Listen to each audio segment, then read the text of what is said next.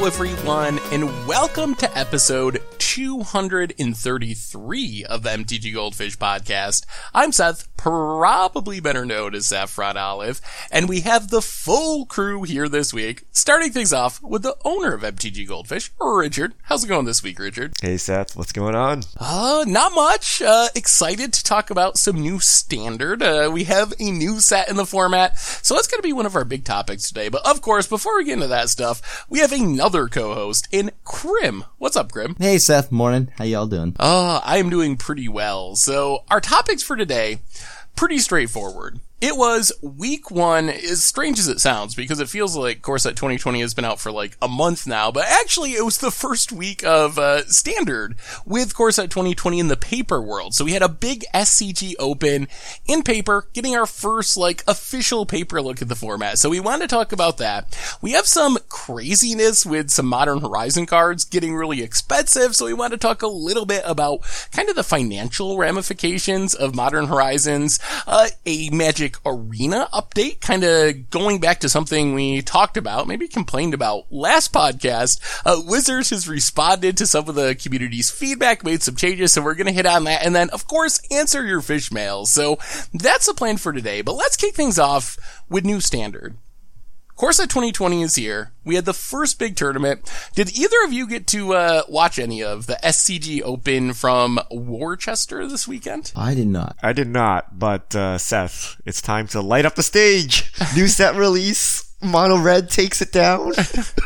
Oh boy. And yes, with a bit of controversy, actually. There was like, oh man. Wait, like, how can it be there? What happened? Mono Blue versus Mono Red, a battle. So that's classic. Aaron earlier in the tournament, like, cast a light up the stage from her hand when there was an experimental frenzy on the battlefield. So there's this like big Reddit uproar, like there always is, about like, is it cheating? And I'm like worried about going to, you've seen me try to shuffle a paper Magic deck. You've seen me pithing needle my own pithing needle. If I, God forbid, end up on camera at GP Vegas and anything, you might as well start writing your first draft of the like Seth is cheating post, cause I know I'm gonna mess something up, so. It's proven. Seth doctors all his videos. You see him clearly cheating in paper Magic. The finals came down to Mono Red, Mono Blue, which is kind of funny. The more things like change, the more they stay the same. The top 8 was like overflowing with newish decks. Vampires was a deck that wasn't a thing before Core Set 2020. Temur Elementals is almost an M20 block deck, essentially. Boros Feather wasn't a real deck before we got to Core Set 2020 and got some big additions. But with all those new decks, it was 2 pretty old decks that have been around since the beginning of this Standard, really. Since last rotation, Mono Red and Mono Blue have been some of the big decks in the format. So, I guess that's a fine thing. What did you think of the metagame overall? So Amber Holler put Mono Red over the top. Chandra Spitfire, that's a new card, right? Fry, sideboard card that Krim was very excited about. Yep. But it kind of looked the same. The deck I'm most excited about seeing here is Orzhov Vampires, which is basically like an Ixalan block deck, with Thorns thrown in, and some Gideons and Ajani's, depending on the build you have here. But basically, way back when we had all the vampires and everyone was like, oh, vampires is now a thing. Well, if you add Sorin to it, apparently it becomes a legitimate deck. And one Esper deck holding strong here, in 8th place. So the funny thing is, guess what the most played feature in the, the top 25 decks was? Jeez. Alright, I'll give you a hint. It's like Carnage Tyrant, but smaller. I hate that card already. Shifting Ceratops? Shifting Ceratops. 24 copies. All the Simic decks, Nexus decks and things had it in the sideboard, because apparently, nobody wanted to lose to Teferi this week. 4 mana, 5/4, can't be countered. Pro Blue, can't be bounced by Teferis. And then, for green mana, reach, trample, or haste until end of turn. It's definitely a really good card, and I mean, Mono Blue was one of the final decks in the tournament, so it helps against other decks outside of Esper too. Very good Mono Blue there. Dodged a few few of the dinosaurs. I mean, that card is absurd. I actually also had a blast with it over the weekend because, as much as it pains me to say that I had fun using the card, because, you know, it is very anti-me, I did try to hit Mythic without blue this weekend or this past week, and I did it with dinosaurs, and this card is the truth. I actually put together dinosaurs this weekend too, and I didn't really think it through, and I was like, I played 2 Marauding Raptors on the first turn, and then played by Shifting Ceratops, and it died, and my opponent said oops, and then I scooped and was like, I'm gonna play something else. I definitely am guilty of that. I did the Marauding Raptor into the Otapek Huntmaster, and I was like, what happened to my Huntmaster? I was like screaming for a bug. The only bug was the user error. So, bringing back around to our tournament this weekend, it looks like a pretty diverse meta. Like, even just in the top 8, we have 7 different decks, I think, 2 Orzhov Vampires, and everything else is fairly unique as far as the top 8 decks, and even through the rest of the top 25. And if you go and look at, like, SCG, you can see the top, I don't even know, 64, some really big number of decks, and it looks like a fairly diverse format right now, which is pretty exciting considering we just had a core set, which often isn't hugely impactful, and we're getting close to rotation, so seeing a diverse standard over the summer is pretty neat. So what are you expecting next weekend? Like, is there anything from this tournament that you are especially excited to see moving forward for the rest of the summer towards rotation? I'm excited to see no Teferis. I am not. And there's still 3 fairy, so we still have that. I mean, Teferi was like super underrepresented here. You know, given the state of Teferi coming in, nobody played Teferi apparently. Just very few Teferis compared to what we had coming in. Whether that's, Krim was just taking a break and he's coming back with a tuned Teferi list next week, ready to warp the metagame. I'm dusting off my absorbs. Give me a second. or Ceratops is the real deal and you just don't want to be playing Teferi anymore. I don't know. But it's also week 1 standard. You know, control decks are usually not that good in week 1 standard. So maybe we'll see Teferi come back, but I was actually surprised. I was expecting not to see too much change in M20, but we actually have quite a diverse metagame, so we'll see how that holds out. I guess one thing that, unless I missed it, I don't see anything with the Simic Flood of Tears combo deck.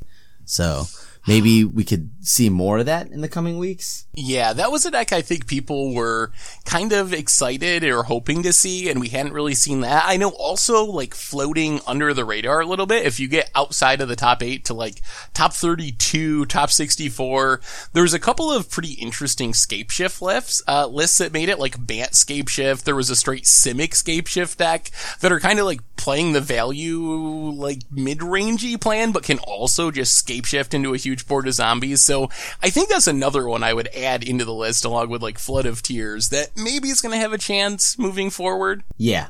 And I still, one thing though, the card that I think I'm most excited for from M20 that I expect to see a whole lot more of will be Knight of the Ebon Legion. That card is so good for a 1-drop. That is a 1/2 that immediately becomes like you can pump it. It becomes, absurdly huge, and it can happen in multiples. And on top of that, pairs very well with the Danto Vanguard.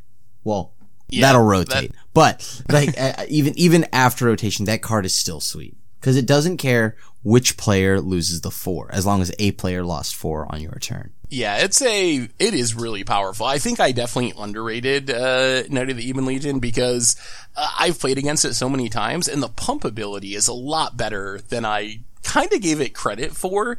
It's just so hard to interact with in the late game, and because it grows itself with those +1/+1 counters, you can't really not interact with it. Like, if you just leave it out, it's going to just grow to a 2/3 and then a 3/4 and kill you that way. But if you try to block it, your opponent can just pump it, give it death touch. So yeah, I've been very impressed with Knight too. That's kind of, I guess, one of the staples of the Vampire deck that was, I guess, alongside Elementals, probably the breakout M20 deck, I would say, at the tournaments this weekend. Yeah. I think that card is so good that it doesn't have to be just in vampires. You've seen other people put it in like just like a Rakdos aggro deck. I memed around. I was climbing the mythic ladder into the higher mythic ladder with a Grixis aggro deck. And I was just like, well, I like Nicol Bolas, but I also want to see how good this Knight of the Ebon Legion is. And the card is so good it even carries that. So, like trying to play Nicol Bolas, getting fried, whatever. Check this out. This one drop, amazing. So, if you look at the sideboard of these lists, there are a ton of Ether Gusts and Veil of Summers. So, Ether Gust is counter a red or green spell, and Veil of Summer is draw a card. If an opponent has cast a blue or black spell, spells you control can't be countered. You and permanents you control gain hexproof from blue and black. So 2 fairly strong color hosers, and we talked about Fry and Mono Red. What do you guys think about kind of these M20 color hosers just showing up in numbers? Ether Gust and Veil of Summer, 3rd and 4th most played cards after negate and opt for spells. Huge. It really goes further than that, because you were just talking about Shifting Ceratops being one of the most played creatures, and that's kind of another hate card, really. It's one of the protection cycle, and if you go further down the list, Cerulean Drake, another one of the protection from a color hate cards, is the 4th most played creature. So we see these cards having a massive impact immediately. Yeah, I mean, I can't tell you how many times you see people accidentally, you know, they're playing Chain Whirler, thinking Chain Whirler just kills Drake. Drake just sits there, and you would think a 1/1 with protection from red, it's like, yeah, whatever, but it's very hard to deal with. And Ether Gust, especially now after seeing how many Shifting Ceratops are in, like, you know, like overall, like the most popular creature, like there's no way you're not playing Ether Gust moving forward, like in maybe higher quantities, because it's not countering the spell, which is what's great. It's pretty much taking it off the stack, which is perfect. Dude, that's so sneaky. I hate cards that do this. Yeah, I love it. I love it because it's like, okay, so it's there like, are I thought it can't be countered. spells. Like, oh no, you got countered, son. Just put it at the bottom of your library. It's better than a counter, because even after its resolution, you still put it, you could do something to it, which is why these cards are so good. I think that these cards are really good for Standard, and I'm really excited to have, like, playable color hosers and the protection creatures back. I think they're really important kind of safety valve type cards. Like Shifting Ceratops, it's really essential to have that with like mono blue aggro being on the uprise, or the Drake, really important with mono red aggro always being one of the best decks in Standard. So I really like that there's a risk to going all in on one strategy too heavily, and you have to like consider these cards. And I think you should, if you're gonna be the I'm mono blue, I'm gonna play every counter in Standard and draw cards with Curious Obsession, there should be a card that like punishes you for choosing to play that strategy. For a single green mana, Seth, though. Oh, that okay, that one does feel extreme? bad. That does feel pretty bad. I think I've cried multiple times casting a Thought Erasure. Like, I'm okay with the Shifting Ceratops. That thing is expensive, but like, I don't know, some of these like Veil of Summers, like I mean, I'm just Salted Over Limited, where they have color hosers, and you're like, wow, if you were paired against another deck, your deck would suck, but it's awesome against mine, so I'm super salty. But these like one mana things, like, it's tough. Like, I think these are the reasons you can't play it to Fairy, right? Like, I don't know, it's so efficient. Like, could they not at least be like 2 or 3 mana to give you a fighting chance on the other side? Teferi is the truth. Teferi's the truth. Teferi stops the Veil of Summer, because you can't do it on my turn. If you actually can't do get it ever, Teferi down. deal with this card now. Really though, like, we had Autumn's Veil. Autumn's Veil was in M11 and M12, I think, which is pretty close to the same card. I guess the new one, Veil of Summer, which I don't know why it switched seasons. That's kind of strange to me, but it is an upgrade because it draws a card. But other than the drawing a card part, Autumn's Veil is the same sort of hosiery effect. Yeah, I mean, I guess we used to have like Celestial Purge, and then I forgot what the red one is that can't be countered. Oh, I mean, we used to have Chill and Choke. Okay, Choke is a little old Choke school is good here. old fair magic. Oh, can I'm you imagine looking Choke for- against Mono Blue aggro? Oh, I mean, I wouldn't feel one, great about one playing it. time I would love to do that. That would I be bet the you it best. wouldn't even be good. You play it, they spell pierce it, you die. I mean, like It's a bit everything slow. else you try to do, it doesn't resolve. Or like chill against mono red. Chill is almost as brutal, I think. I think it's just red spells cost 2 more to cast on a 2-mana enchantment. It just like, so we've come a long way with color hosers. I think by comparison to chills and chokes, the ones we have today are pretty fair. Alright, so what's worse? Like Veil, okay, Krim, what's worse for you? Veil of Summer or Shifting Ceratops? Look, I'm not gonna lie to you, I feel like Veil of Summer. because although it automatically resolves, I have things like Ether Gust, D-Spark. It not having Hexproof turns out makes me not as upset with the card. It's like, okay, cool. But then Carnage Tyrant is just very rude. even with Ceratops legal, I still will point out I hate Carnage Tyrant. So I gotta ask you, Grim, what do you think about Esper for the rest of the summer? Richard mentioned, and really the top 64 decks also bear out that this was not a Esper-y weekend. And it is week 1. Week 1's often aggressive. There's a couple of like a few Esper hero decks, I guess, scattered through the top 64. No, just straight up Esper control. I guess there was a couple of like Esper Super Friends at like 60th place. Is Esper not tier 1 for the rest of the summer, Krim, being our Esper expert? I would say that Esper will definitely have to evolve, change in some ways. The numbers aren't perfect. Like Richard had mentioned, it's the first week. So, not a lot of people will play a super controlling game plan. They're going to also try out new things. Like, if you look at the 8th place list, I thought it's really sweet. They have Tomebound Lich. And there's going to be more things moving forward. And once you figure out what needs to be answered, you can start, like if there are enough green and red things, I might even start mainboarding some of these hate cards, just like as a meta call. So, I think moving forward, it's still one of the better, color combinations because of the diverse amount of answers you have within the format. Oh man, I was so salty this morning. I was trying to build this mono green Boggles deck for Budget Magic, and I had everything set up perfectly. I had like a 15 power Paradise Druid. I went to attack. I was going to win the game, and they had the black color hoser that like destroys a green or white creature planeswalker in their main deck. Who plays that in their main deck? Yes, they gained a life also, and that was really relevant in how the game played out. I ended up 1 damage short because they were playing it in their main deck. Saffron Olive. Oh, color hosers are great. We need them for standard. 2 minutes later. Oh my god, this guy played a color hoser. They're great when they're not played against me. Yeah, they're great for me when I draw them against my opponent, but when my opponent gets them, they're just dirty. I have to assume it triggers a little bit of salt though when you have it main deck. Yes, it does. I kind of just want to do that for fun sometime. Just put all the color hosers in and lose every game, but just randomly make people salty.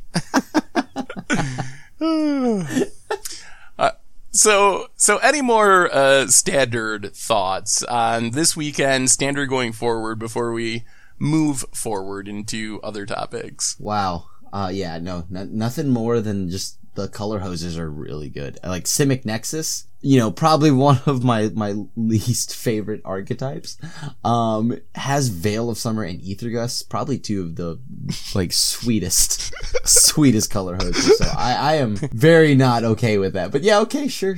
Yeah. That's all I can say. Just like Nexus getting those color hosers has been painful. Yeah. One last thing to point out: the prices are hilarious for this event. So the paper price of the winner, $54 for mono red aggro, mono blue aggro, $38. If you're looking at Magic Online, 16 tickets versus 4 tickets. And then the rest of the top 8 Teamer Elementals, $400. So mono blue aggro coming in at 1/10 the price of Teamer Elementals. So we have a very wide range of decks. Vampires, $200. Bant, $400. Boros Feather, $200.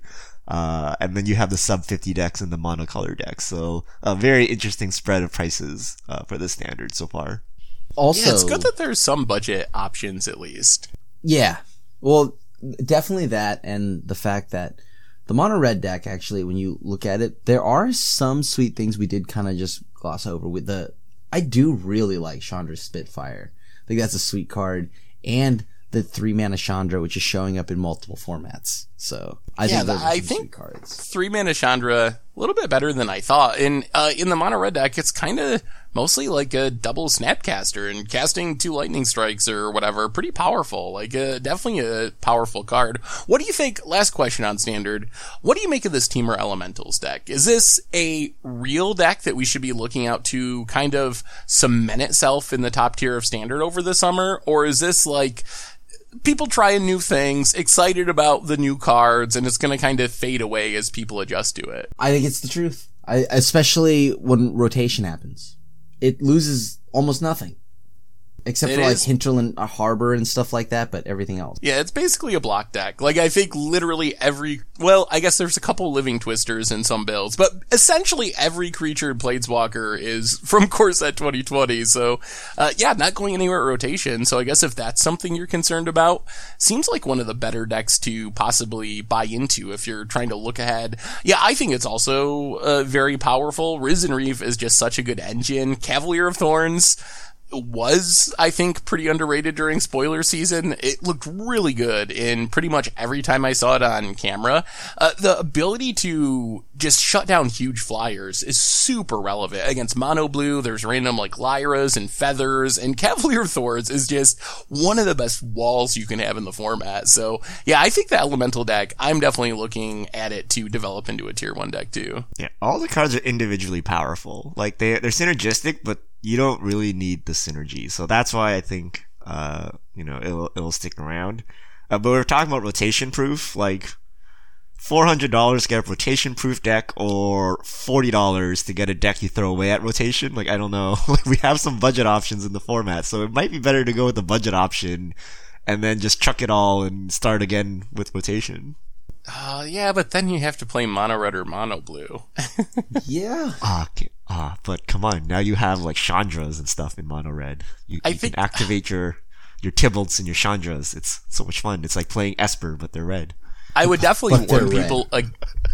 I would definitely warn people against picking up the Vampire deck if that's a concern, because you literally lose like every card in that deck. You get to keep Sorin and Knight of the Even Legion, and like every other Vampire rotates. So they're going to have to print a lot of Vampires in the fall set for that deck to actually remain playable. Knight of the Even Legion, though, a good carry card regardless. That Sorin, I think, is a little riskier. But yeah, Knight is going to see play somewhere just as a good one drop. I definitely agree with that. So, it's Orzhov, so we're 1 blue away from Esper. Krim already likes Knight of the Even Legion. So, Teferi, Orzhov Vampires coming in. Esper Vampires. Esper midrange could kind of change in actually bringing a Knight of the Even Legion in. I'm not even kidding. Alright, so let's move on from the world of Standard to the world of Modern, or really the world of Modern Horizons. And Modern Horizons, it is reacted pretty strangely for a newly released set. We're like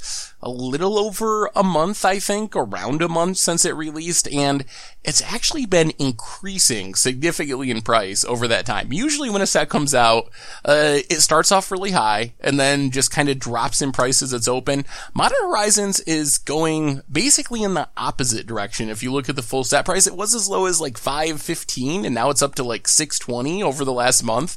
And there's a bunch of cards that have been increasing. The biggest one that kind of brought us to this conversation, though, is Renin 6. The 2-mana Planeswalker is pushing $100 in both paper and on Magic Online after being $25 like a month ago. So what's going on with Renin 6 and with Modern Horizons in general? There's like a Jund deck recently that has like all the Planeswalkers. Also, I think Renin 6 is played in older formats, right? Like Legacy. What formats are we talking about here? We're talking about Modern?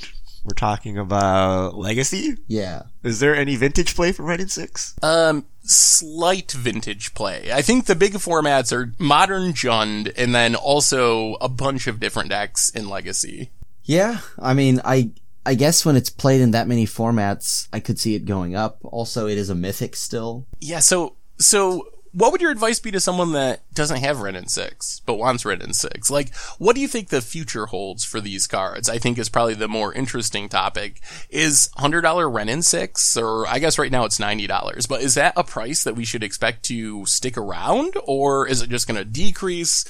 What do you guys think about that?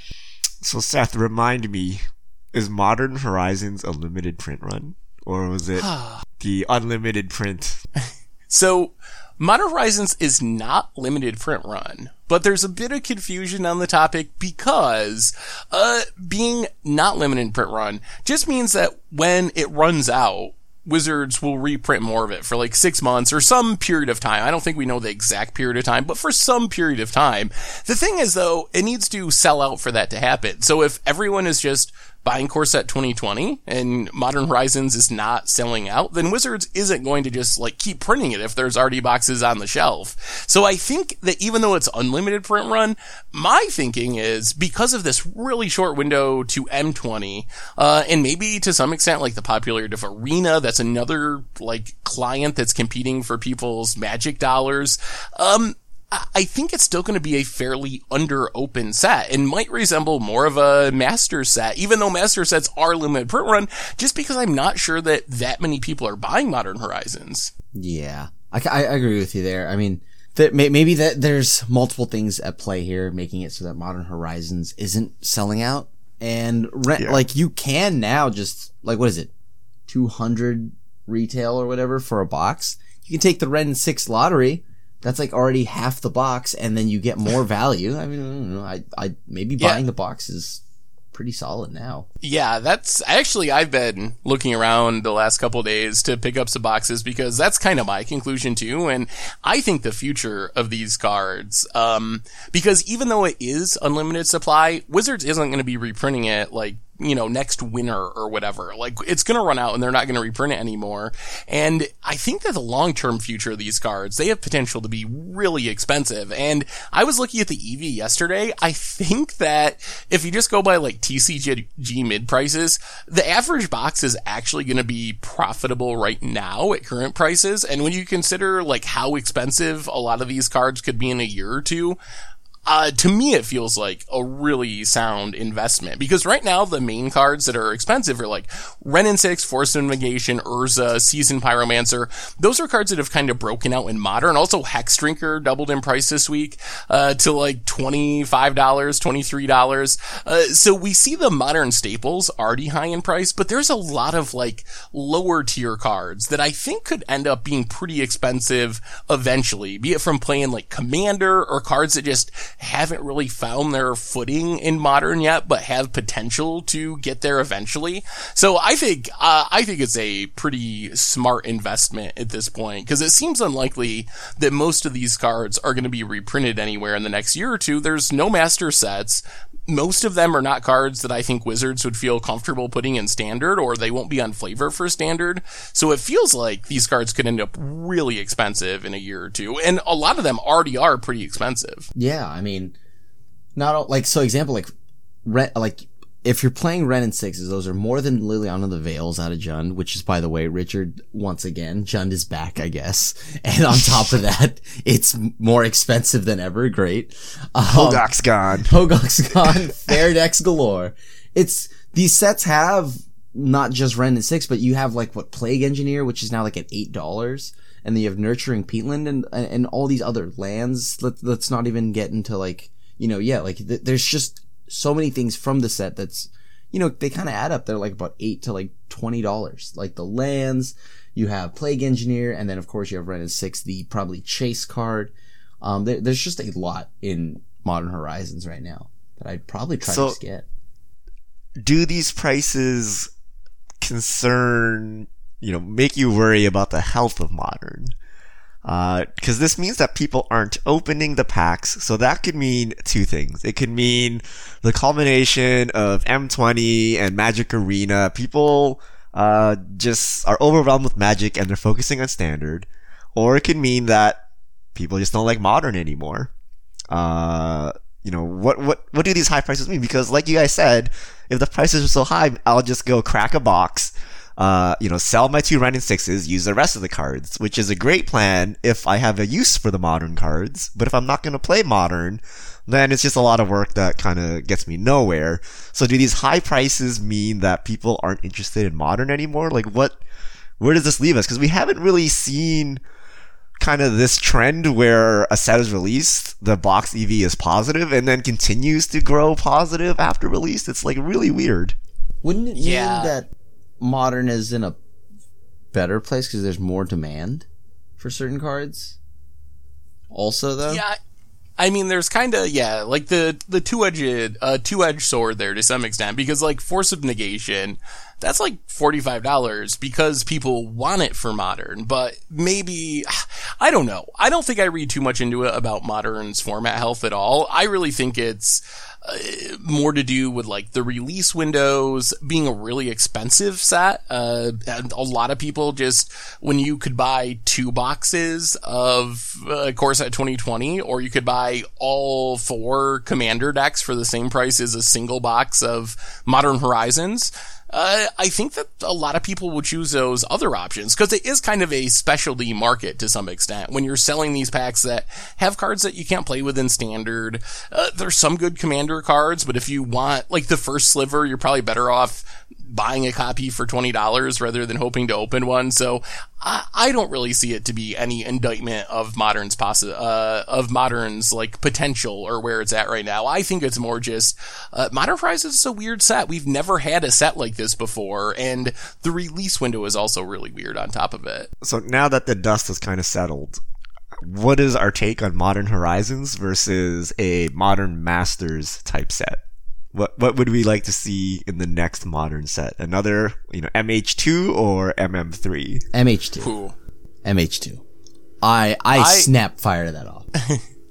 I would agree, except I would say I would like to see MH2 have a little more master set in it. Like, I really love Modern Horizons, and I definitely want more of it, but I also think that we do need more reprint spots for some of the most expensive cards in Modern, and while Modern Horizons was awesome, it didn't really do much as far as reprinting cards, so maybe like new cards, but get rid of the rule where you can't reprint cards that were already in Modern, because I know like Fetchlands, for example, we really need those at some point to be reprinted, and if we only have Modern Horizons and they stick to the rule where you can't print any cards that are already in the format, I don't know where we're ever going to get Fetchlands reprinted. They're going to end up $200 a piece or something. In the Commander 2019 or 2020. Boy. Yeah. But I understand where Krim is coming from. I want to see new cards, right?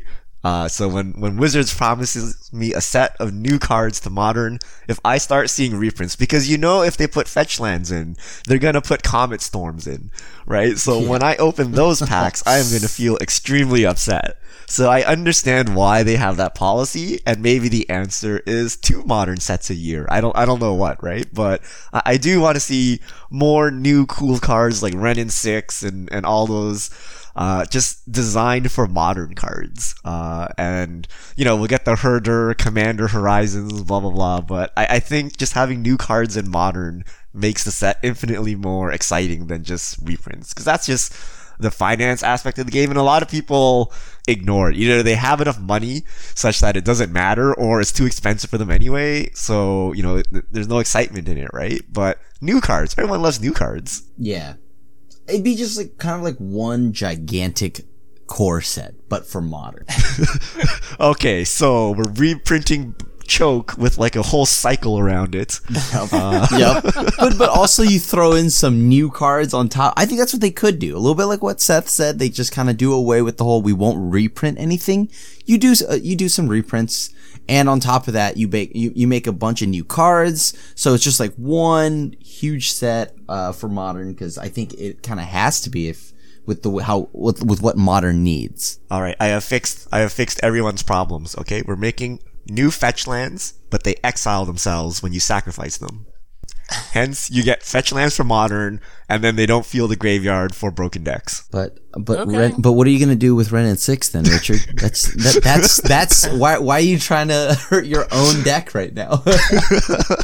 You make a red and 7 that gets Red and cards 7 from the pulls from graveyard, exile. from the exile zone.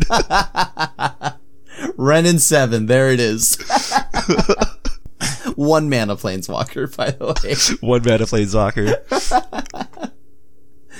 I mean, I think that like is a very cool idea though. The idea of new cards and, you know, obviously like it makes like, you know, more design space where you get to like make sweeter cards a little higher on the power level because you know it's not going into standard.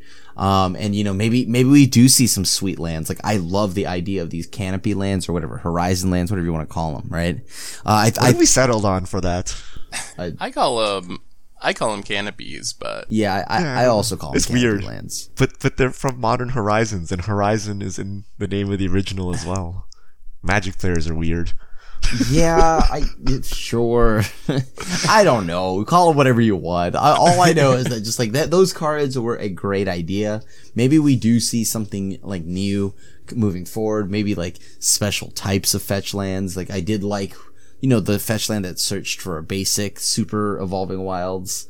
And you know, the Return of Snow cards was pretty sweet. So, I don't know. I like this. I like what Modern Horizons did, so I'd rather see that more than a reprint, but of course, you know, there are things in need for Modern, like, you know, not everyone just has had Scalding Tarn since day one, right? So you kind of do need to reprint those, and maybe you just put all in one set. I think that Modern Horizons was a pretty big success though. Like one of the concerns was, is this going to like break Modern? We know Wizards doesn't test Modern nearly as much as they test Standard, and when you hear, I'm going to throw a bunch of new really powerful cards into Modern, everyone's first thought was, okay, like this sounds like it could be cool, but it also sounds like it could really break things. And yes, Wizards missed with Hogak. They really need to learn about free spells. I don't know how they haven't learned the free spell lesson yet, because I thought everyone knew. We'll combine 2 free spell mechanics. You should have just added Phyrexian mana to that, and we would have hit the trifecta. But really, outside of Hogak, which predictably problematic being a free spell, the Modern metagame seems to have actually gotten arguably healthier from the release of Modern Horizon. We're seeing like fair decks like Jund be a thing again, and a lot of the things that have gotten support are actually really fun, cool new additions to the format. So I feel like, other than the Hogak miss, they kind of nailed it with a lot of their designs in this set too. To be honest, I don't even think Hogak was bad. I don't. I think the cards that were in the deck, like, you know, Bridge from Below, were a little absurd. Things that kind of had to go a long time ago anyways. Okay. So I don't mind Hogak, but keep in mind you're asking someone that also just plays no less than 4 Path to Exiles and nothing but exile effects, right? But Path to Exile, Yeah. Snapcaster, Path to Exile, Settle the Wreckage. I'm good. There's no problem. I don't with know this why card. everyone's complaining about this card. But no, I actually don't think it's that bad. I think it's a fun card, and, you know, yeah, I am a little concerned about that Altered of Dementias still in the format. That seems, it's always been a problematic card. It's powerful in Commander. It's obviously going to be absurd in Modern. But I don't think that card was a problem. So for me, the entire set was a hit to me. My issue was whether, I wasn't worried about whether or not, you know, any of these cards were going to break Modern. I was more concerned if anyone would even see play in Modern. Because that was the concern. For me, at least with the beginning of the set, everything in Modern is so powerful, so efficient, so quick. You know, are these new cards going to just show up and be like, hey, you want to play a slowed down version of, I don't know, X spell? But instead, it actually made a huge splash, so I'm very happy. All right. So, any other Modern Horizons thoughts before we move on to our last topic of the day, which is Magic Arena news? Ninjas are fun. Ninjas are fun. I have a Graham. confession. I have not been playing as much Esper. I've been playing Sultai Fairy Ninjas. I'm surprised you haven't tried to splash to Fairy. I mean, I don't want to break the deck yet. We don't need it banned out of the format yet. So we're going to let it sink in for a little bit, and then we break it. So anyway, we got some big Magic Arena news. Last week we talked about the mastery system, the mastery tree. There was some kind of negative feedback about the specifics of how the system worked, and Wizards came out a few days ago, said there was some updates, changes coming. So Richard, what is going on with the mastery system on Arena?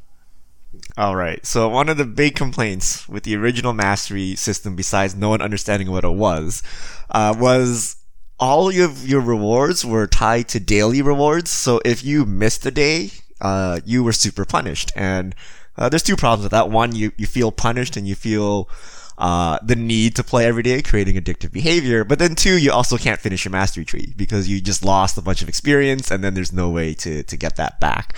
So Wizards listened to all the feedback and they changed the way experience is doled out. So now, instead of tying them to your daily wins and your quests, the experience points have been brought back to the weekly rewards. So you get 250 per win, up to 15 wins throughout the week. And then your quests, instead of giving you 800 experience, give you 500. And then your daily wins give you 0 now. And then they also mentioned there will be a bunch of events and ways to get bonus experience throughout the season, so that we can actually finish the tree. Because when we talked last time, we were like, how do you finish the tree? There's not enough experience here. But with the Chronicle events and things like that, they'll be giving out experience so that you can actually complete your tree. And then they had this like nice little graphic here, where is if you played once a week, previously you would have just hit level 32. Now you would hit level 67. And then twice a week, it would be 46 to 74, 3 times a week, 90 to 94. So basically, you can play once or twice a week and not be super behind compared to someone who plays every day. Yeah, really big update, really. I think this solves a lot of the big complaints that people had, because I think the most legitimate complaint is it was pretty punishing for people that if you can only play in the weekend because you're busy with job and family or whatever, you'd only play one day a week or something like that. This doubles the amount of XP you're going to earn if you're one of those type of players. And I think that it means that, assuming you put some value in the cosmetic rewards that you get, I think that this is worth it for basically everyone now. If you just look at it purely from a financial perspective, if once a week players are going to hit level 67, you get enough rewards at level 67 that it's going to be worth the cost of buying this, assuming you put like even any small amount of value in getting the cosmetic items. And then as an aside, if you get the mastery cat and you spam click it, you can lag out your opponent. And people have been getting banned for doing it. So, if you're getting desperate against the Teferis, don't spam click your cat. You're gonna get banned. I wonder how many people got banned. I don't know why they released a cat that would lag the client, but honestly, yeah. I wonder how many people just got banned not knowing what they were doing, and just I would hope that they actually evaluate and see that someone's doing it maliciously, as opposed to I'm bored, I'm just clicking. And but you see, like, it does look bad if someone. It looks bad on their part in their defense if, like, they're just button mashing the cat, but the reason why they're doing it is because, like, a Nexus player is taking forever and, you know, like, taking all the turns, so they're just like, well, what am I gonna do? I guess I'll that's literally Super the reason Saiyan cat. And then it's for like, the cat, like, there's a board, like, you know, Hearthstone, like, you know, you gotta pop the pumpkins or whatever, Yeah, right? Like, exactly. you have nothing to do.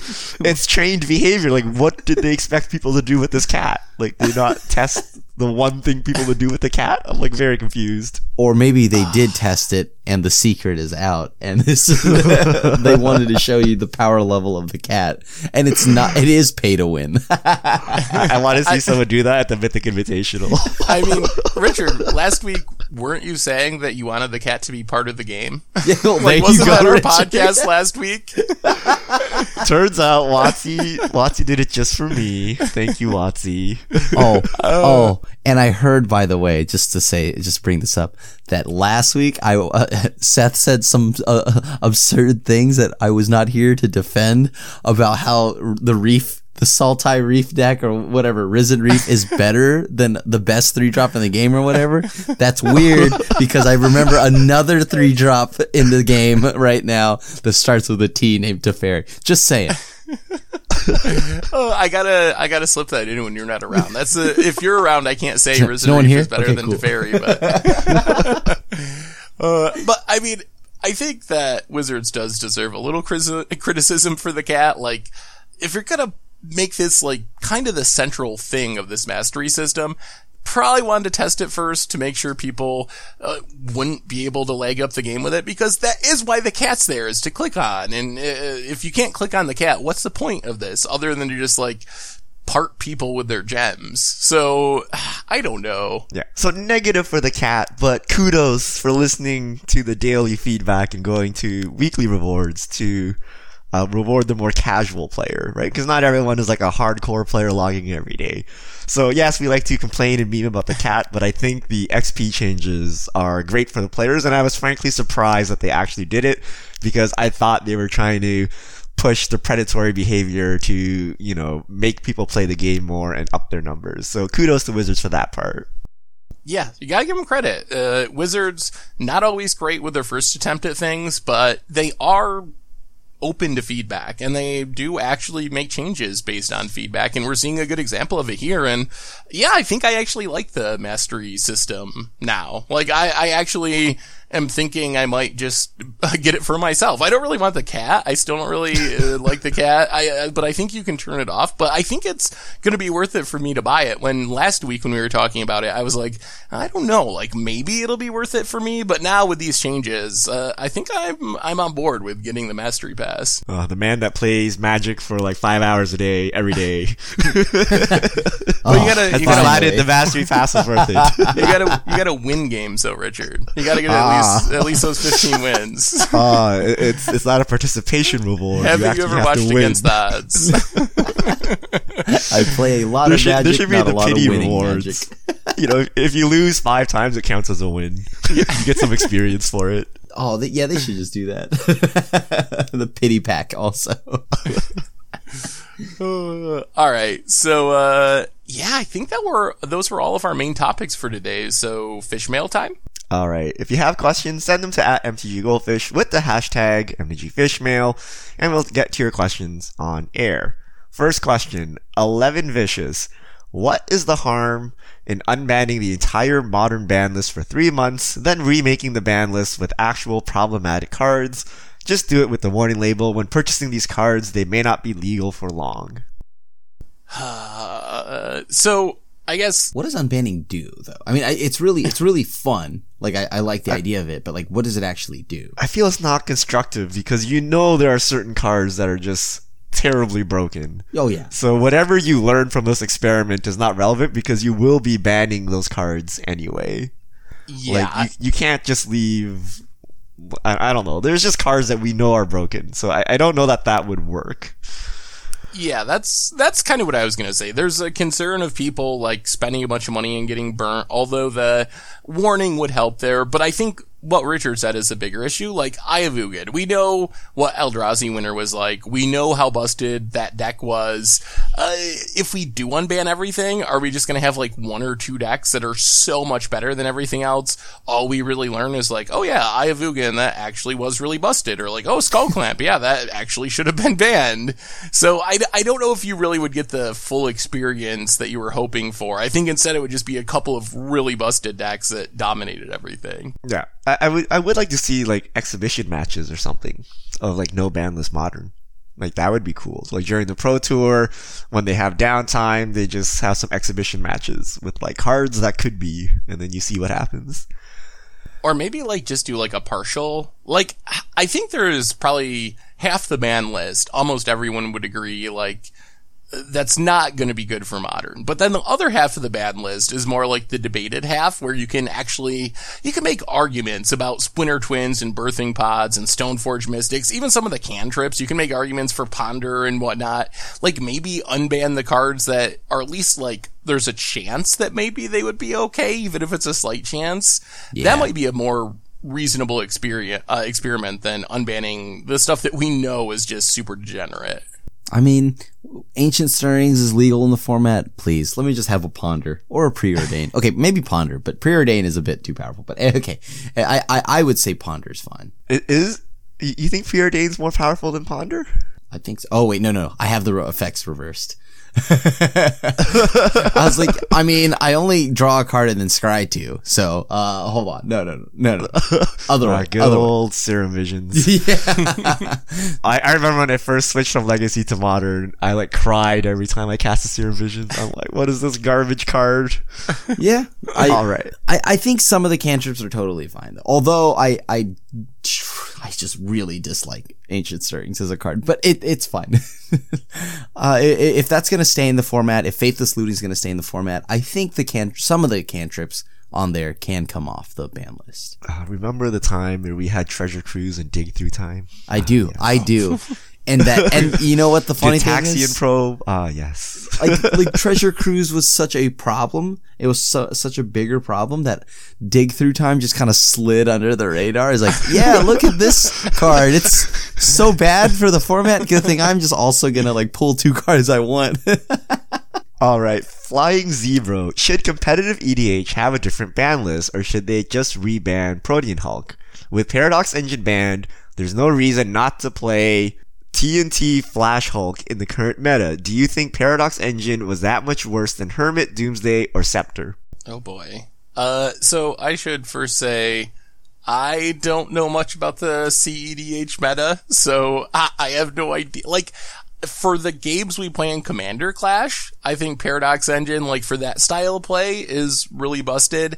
I don't know if it's more busted than the busted stuff in CEDH. I do think having 2 ban lists probably makes sense though. I think casual Commander, multiplayer Commander, and competitive Commander are so different that I don't think it makes sense to have to ban cards that would be okay for casual play to make competitive players happy, or vice versa. Ban cards that are probably fine if you're playing multiplayer casual games for the sake of competitive. So I do like the 2 ban list plan. But competitive means 4-player, right? Competitive is not 1v1. It's still very different though, I think. Yeah, competitive, there's like multiple forms of it, I think, but I think, yes, CEDH is multiplayer still. Yeah, so 1v1 versus multiplayer, I think there should be a different ban list, but within multiplayer, like if it's too good for competitive, it's probably too good for casual, right? And if it's too good for casual, like, what, like what's the bearing on competitive? Like, so I feel like they can share the same ban list. I don't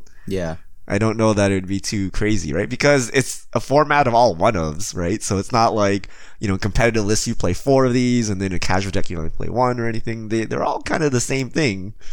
So don't you think they should just be the same?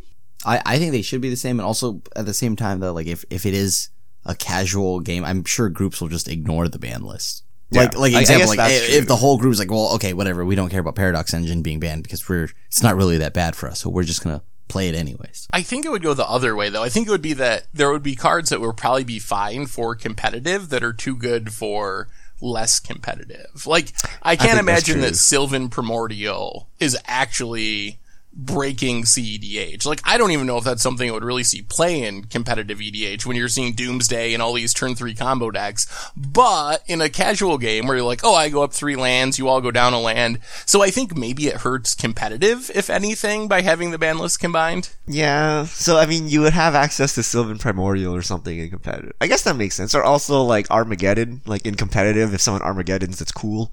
But in casual, people would not like it. So I could see a reason for banning it in casual but not competitive. So maybe they could be split, but I don't know. It seems hard enough. Like, when you play a game of Commander with strangers, like, you have to do a lot of negotiating outside of the rules. Like, yes, we both have legal Commander decks, but are they the same power level? Are we going to have fun together? So maybe if you split the ban list, there's less negotiating going on and it's more formal. I don't know. It's an interesting question. Next question. Random Dark Rider. This is it. The question on everyone's mind. The fishmail to end all fishmail. At what point will the Commander Clash Beard Wars saga begin?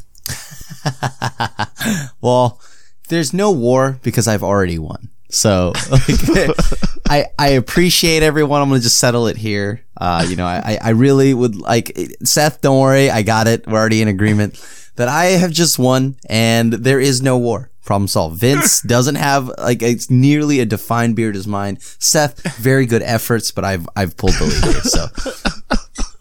I still haven't exactly figured out how Krim has gotten involved in the beard war. Like that's the part I haven't figured out. But yeah, I mean, we both do have better beards than Vince. So. Yeah.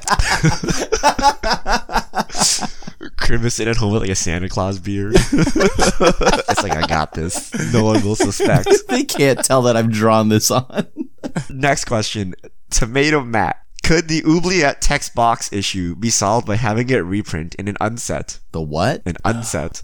Wait, what did you say? You know how before unsets have like weird templating and, you know, their cards may not have the correct rules on them? Since Oubliette's text is so convoluted, we'll have to print it on an unset card to have it make any sense. I don't know if that would help though, because I don't think you're allowed to play silver border cards. Maybe if they reprinted it in black border in a unset. But I don't think you could just play a silver bordered card in your deck, could you? No. Sure you can. So I don't know if it actually would help with the like, we need to bring down the price for pauper players thing. They should just do an Oracle text change and change it straight into Oblivion Ring. Like, what's wrong with that? They could. I mean, it would probably be fine, but they try to stay away from like functional changes, I think. Well, Hostage Taker disagrees with you. I mean, I think it'd be worse to just like, you know, try to keep the original templating, but no one understands what it is, and you have to have like the rules article to explain it, versus just change it slightly to Oblivion Ring and just, you know, in 5% of the cases the card changes, but in the other 95 the card remains exactly the same, but actually understandable now. Yeah. Just wait for the next future site type set. And or just like Black Oblivion Ring. Yeah, just print a functional reprint and then ban the original in Pauper. Yeah. Wolfgang Cloud. So I was watching Commander Top 10 for Core Set 2020, and it got me thinking, why isn't Tomer on the podcast? I remember him being on one episode a while ago before Krim was a regular, but not a peep since then. Team Tomer. It's because Tomer has a potty mouth. That's GP Vegas. We had him on the podcast once. Aggressively swearing. Basically. You know what's funny? He never swears like normally though. Like when we play Commander Clash, he's fine. But on that podcast, man, I don't know what got him riled up. Yeah, that was a classic. I mean, Tomer, I'm sure will be on the podcast again. I think the actual answer is more just like scheduling and having it work out. But I'm sure that Tomer will be on another special episode in the future. Yeah. All right, last question. Free Jazz. Now that Paradox Engine has been banned and I've lost $50, is it time to make my favorite creature of all time the Commander by errating Chromanticore to become a legend?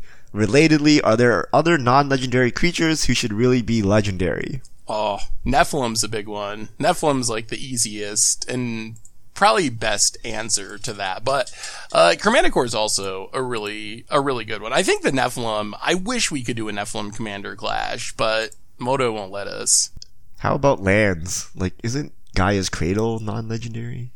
You can't play lands as your commander anyway. It is legendary though. No, there are like some lands that are. Oh no, Valakut. Valakut is not legendary. Valakut, yeah, that is kind of odd. It's weird. There are a bunch of old things. Are there any good creatures besides Nephilim that are not legendary? I feel like today, pretty much everything that could be good in Commander is a legend. Like, I feel like Wizards really focuses on that, but there's gotta be other older cards that I'm not thinking of that would be super sweet Commanders that aren't. You know what a card I wish was not legendary for gameplay reasons? Thalia. I just want to stack up Thalias on someone. Like 4 Thalias. You're like, okay, good ponder there at 5 mana.